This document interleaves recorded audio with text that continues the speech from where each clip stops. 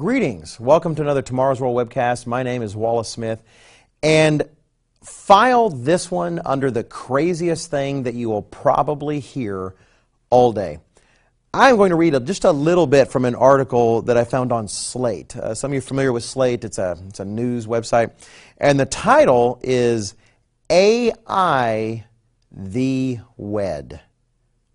AI the Wed, as in I the Wed, but AI the Wed. The subtitle explains, humans should be able to marry robots.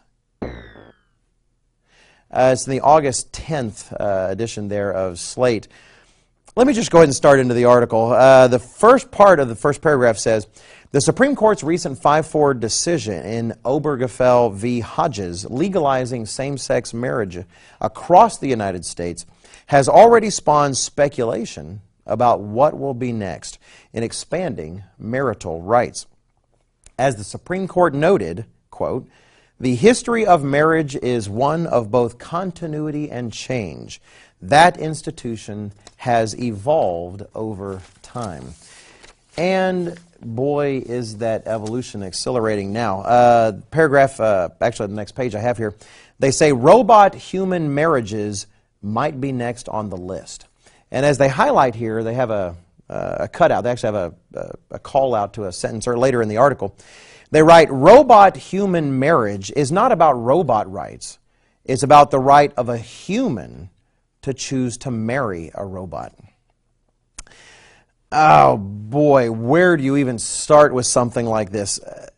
What is going on? How in the world have we come to a place in our society and our civilization that we're talking about people marrying machines? I wish I could tell you, dear viewer that you are, that I'm reading a parody, that I'm reading some sort of satire of actual news. But it's a real news article. And the person makes a case that based on how we're currently thinking, this should be allowed. And they're not even stressing that, well, robots are so advanced. They're just like people now. They're just like human beings. That is not the argument being made in this article. The argument being made is that humans should have the right to do such a thing. We should have the right to marry a machine, a robot, if we want to.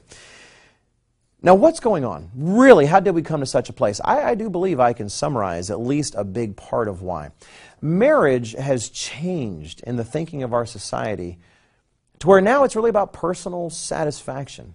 It's about personal fulfillment. It's about personal happiness. Marriage now is all about the individual. How does this make me feel? Is this something I want? Am I satisfied by this? Am I fulfilled as a person by this? That's what marriage has become. And decades of romantic comedies and movies have helped us to think that way. But that's not the way God designed it.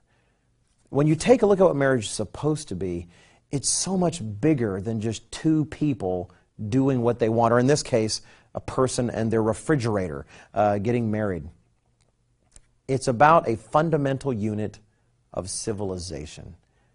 It's about something so much more. In fact, in Malachi chapter 2, in verse 15, God even talks about why He made marriage. And He gives us not the full picture, but a little bit of insight. He says in verse 15, but did He not make them one, having a remnant of the Spirit, that is man and woman joined together in holy matrimony? And why one? He seeks godly offspring. He seeks another generation. This is just a small facet of the big, beautiful picture of what God meant for marriage.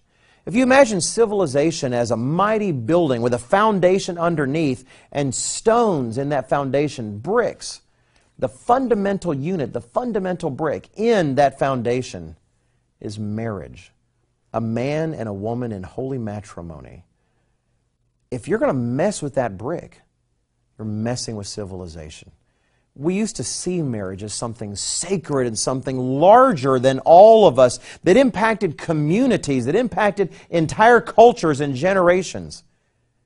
Now it's all about the self and personal satisfaction.